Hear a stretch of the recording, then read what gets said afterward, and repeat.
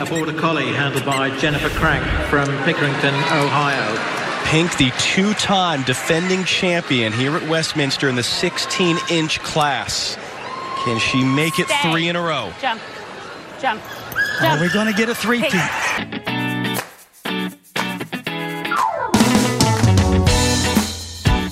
Uncaged Wisdom, Cheetah Digital's podcast for modern marketing.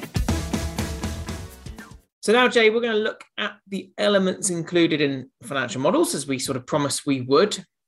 A line that I'll steal from you that will make me sound smarter than I already am on this subject is, a financial model is designed to tell the story of a loyalty program through a financial lens. I'll set us up with the first one, and maybe you can start taking us up through these and we can elaborate on them. But looking at what a financial model consists of, number one at a bullet, established parameters. So how do we sort of get our heads around by that initial piece?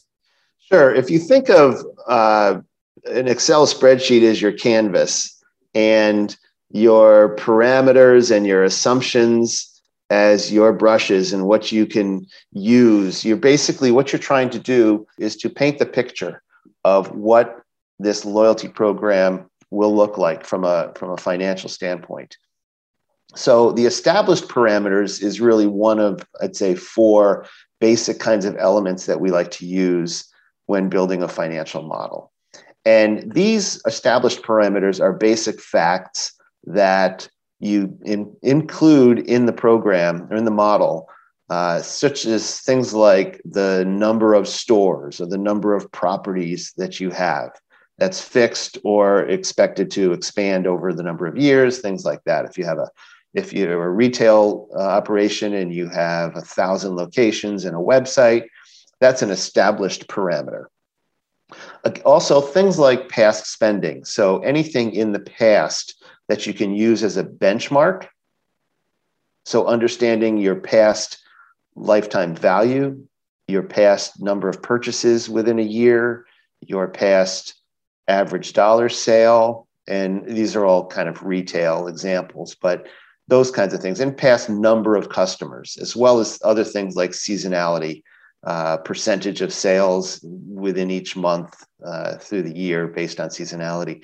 These are what we call established parameters that you can use in the model. These established parameters are almost that sort of the foundational data points that you can start to consider how to plan this out with, things that you can draw, not necessarily inspiration, but certainly input from to help you build on the others. Right, exactly. Whether it's starting a program from scratch or revamping something that you already have, these established parameters give you the foundation and benchmark to which you want to build off of in your assumptions. Gatlin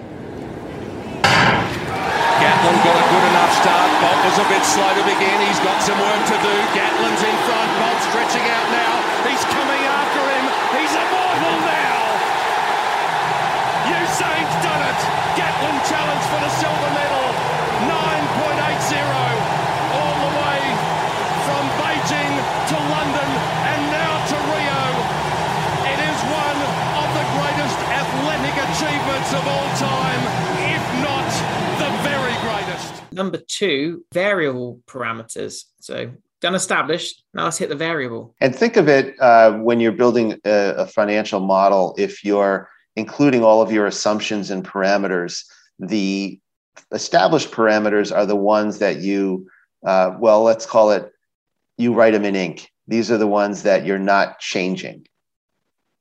The variable parameters are the ones that you're writing in pencil. These are the ones that you can manipulate and change based on valuable assumptions. You can manipulate and change them to really change the parameters and change the outcomes of what your financial model is going to look like. So variable parameters are these program elements that are part of this value proposition. Things like, what kind of a lift are we going to get in the average order value or average sales, average dollar sales? What kind of response rates can we expect to certain promotions or to the program in general? For example, an enrollment rate. What do we think we're going to get in terms of an enrollment rate? And that can be a percentage of customers who come in and buy, or it can be just a raw number each month, or something like that. Are those the sort of things that you would have a sort of idea on at the beginning? And obviously you've said that they might go either way, so you just keep an eye on them.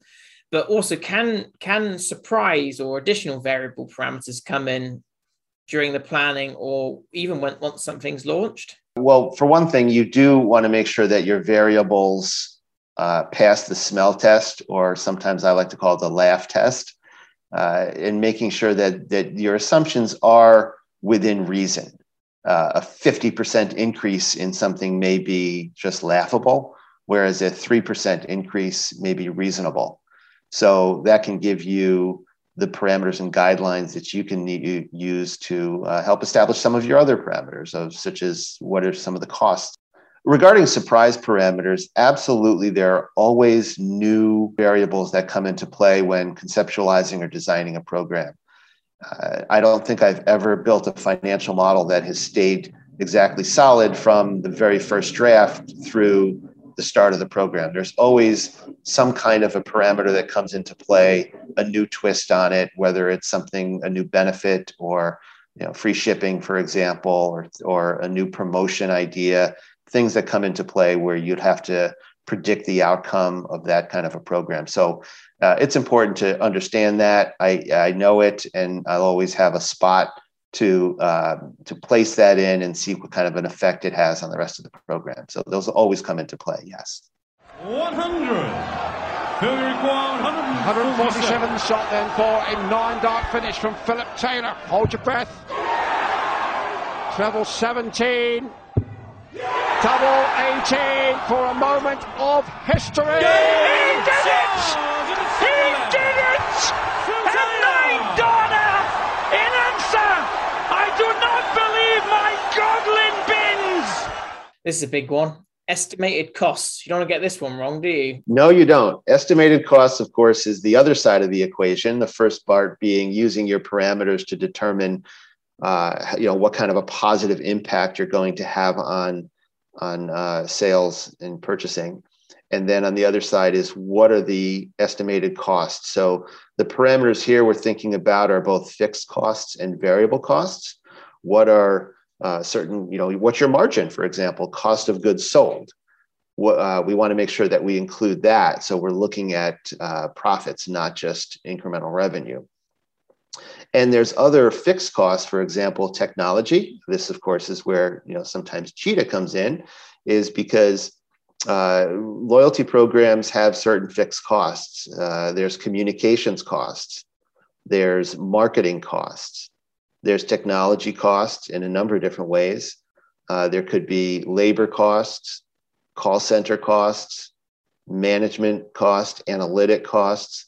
All of these need to be considered when putting in, structuring a financial model and building a loyalty program, of course. So we have templates that have all different kinds of costs on there.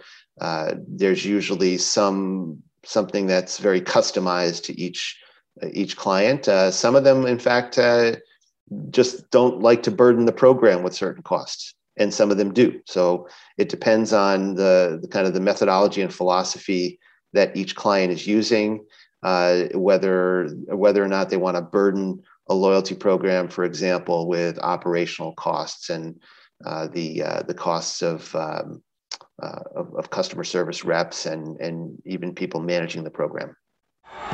Stockton. Harper's on him. Behind the screen. Harper got a piece of it. It comes off. The Chicago Bulls have won their 6th NBA championship, and it's their second three-peat. And then finally, this is, Jay, we've got to make sure it's all worthwhile. I haven't really. We've had all these financial considerations, but comes down to outcomes, making things worth the effort, really. We need to, I guess, plan what we expect to get at the end of it, which will determine the success of the program and actually if it really has helped the business in a positive way.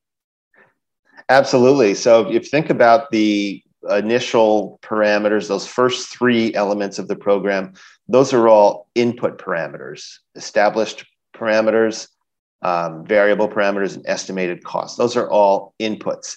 The outcomes this is the element of the financial model that is really your output. What is the result of all of those inputs, of all of those pluses and minuses? So really what it is the financial results based on all of those parameters. And it includes what are the incremental sales? What is the liability that you're going to be undertaking? What kind of an ROI are you getting? What kind of a profit and loss are you getting? So we look at things like total spending by members of the program. If it's a points-based program, how many points have they earned? The number of rewards and the value of those rewards that get issued, because remember, not all points are going to be actually issued in rewards in the structure of most programs. Some of them are just going to be sitting on the sidelines and eventually expire, assuming there's an expiration. Looking at the total number of outstanding points at any given point in time, how many outstanding points do we have out there? Those are typically like in the millions and billions for programs. And then what's the liability based on those points? And liability can be at 100%. So this is everything that could, if everybody uses every one of their points, what's our liability? And you could also look at it from a breakage standpoint. Once you understand that, we're seeing that 50% of points will never be used, 50% will eventually be used, realized out there in value. So then you can use liability in that term in a breakage sense. So you can do it without or with breakage. And then the ones I like to look at, because these to me are the most important parameters of a program, which is what are the incremental sales? How much more are people going to spend because of this program than they would have spent without the program? As well, I like to look at incremental margin, because a program, of course, is going to provide some kind of benefit or discount. So you want to make sure that you're maintaining your established margins or close to that. So we look at the return on investment percentage, the ROI, and we look at the profit or loss for the program, the actual dollar. That is about it. It's Ali is the world heavyweight champion for the third time, and here judge, the new champion, Muhammad Ali. Muhammad Ali, the new champion. Well, I want to tell you. Jay, to round this out, when it all goes right on the outcomes, and I'm thinking about the outcomes here specifically, what are some of the biggest benefits you've seen a brand achieve?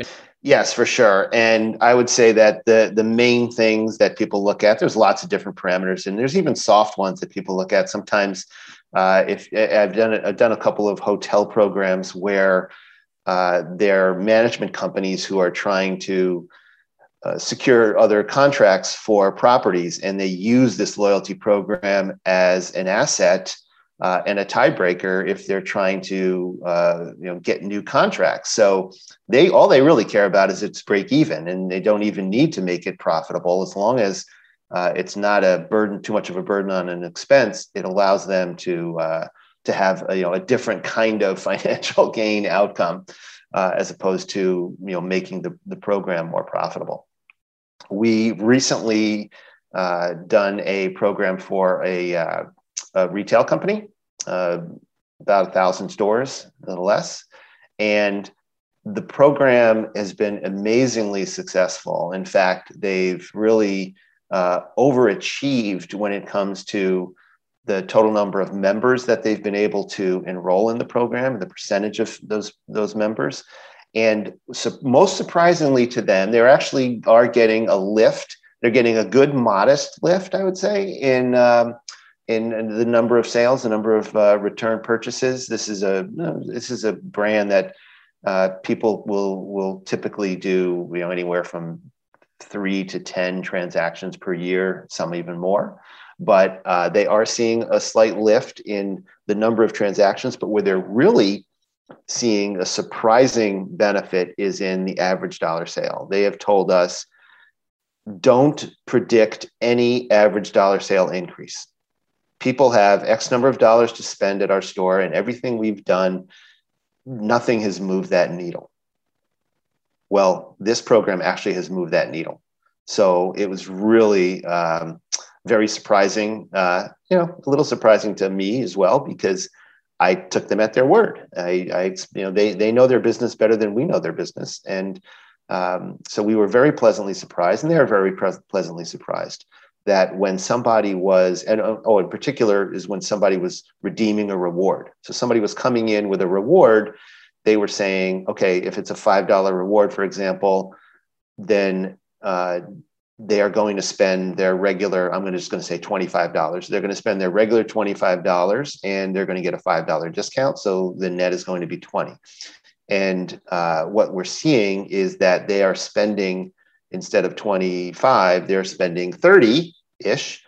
And so they're overcoming that $5 burden of the reward. So that was a very, very positive outcome in the program. Brilliant. Yeah, some of the programs will have, some clients will insist on a 5-to-1 return on investment, for example, because that's what they evaluate programs on. And others will say, just as long as this program doesn't cost us an arm and a leg, then we are in good shape. Beckham into Sheringham, and Solskjaer has won it!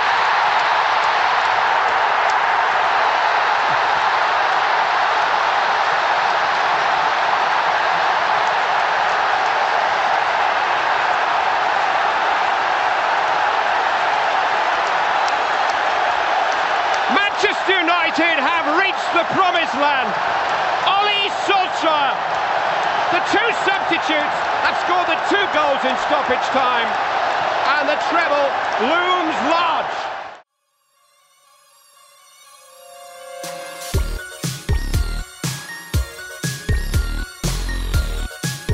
Subscribe to Uncaged Wisdom for the latest and greatest in digital marketing insights and how they're solving problems with software and strategies.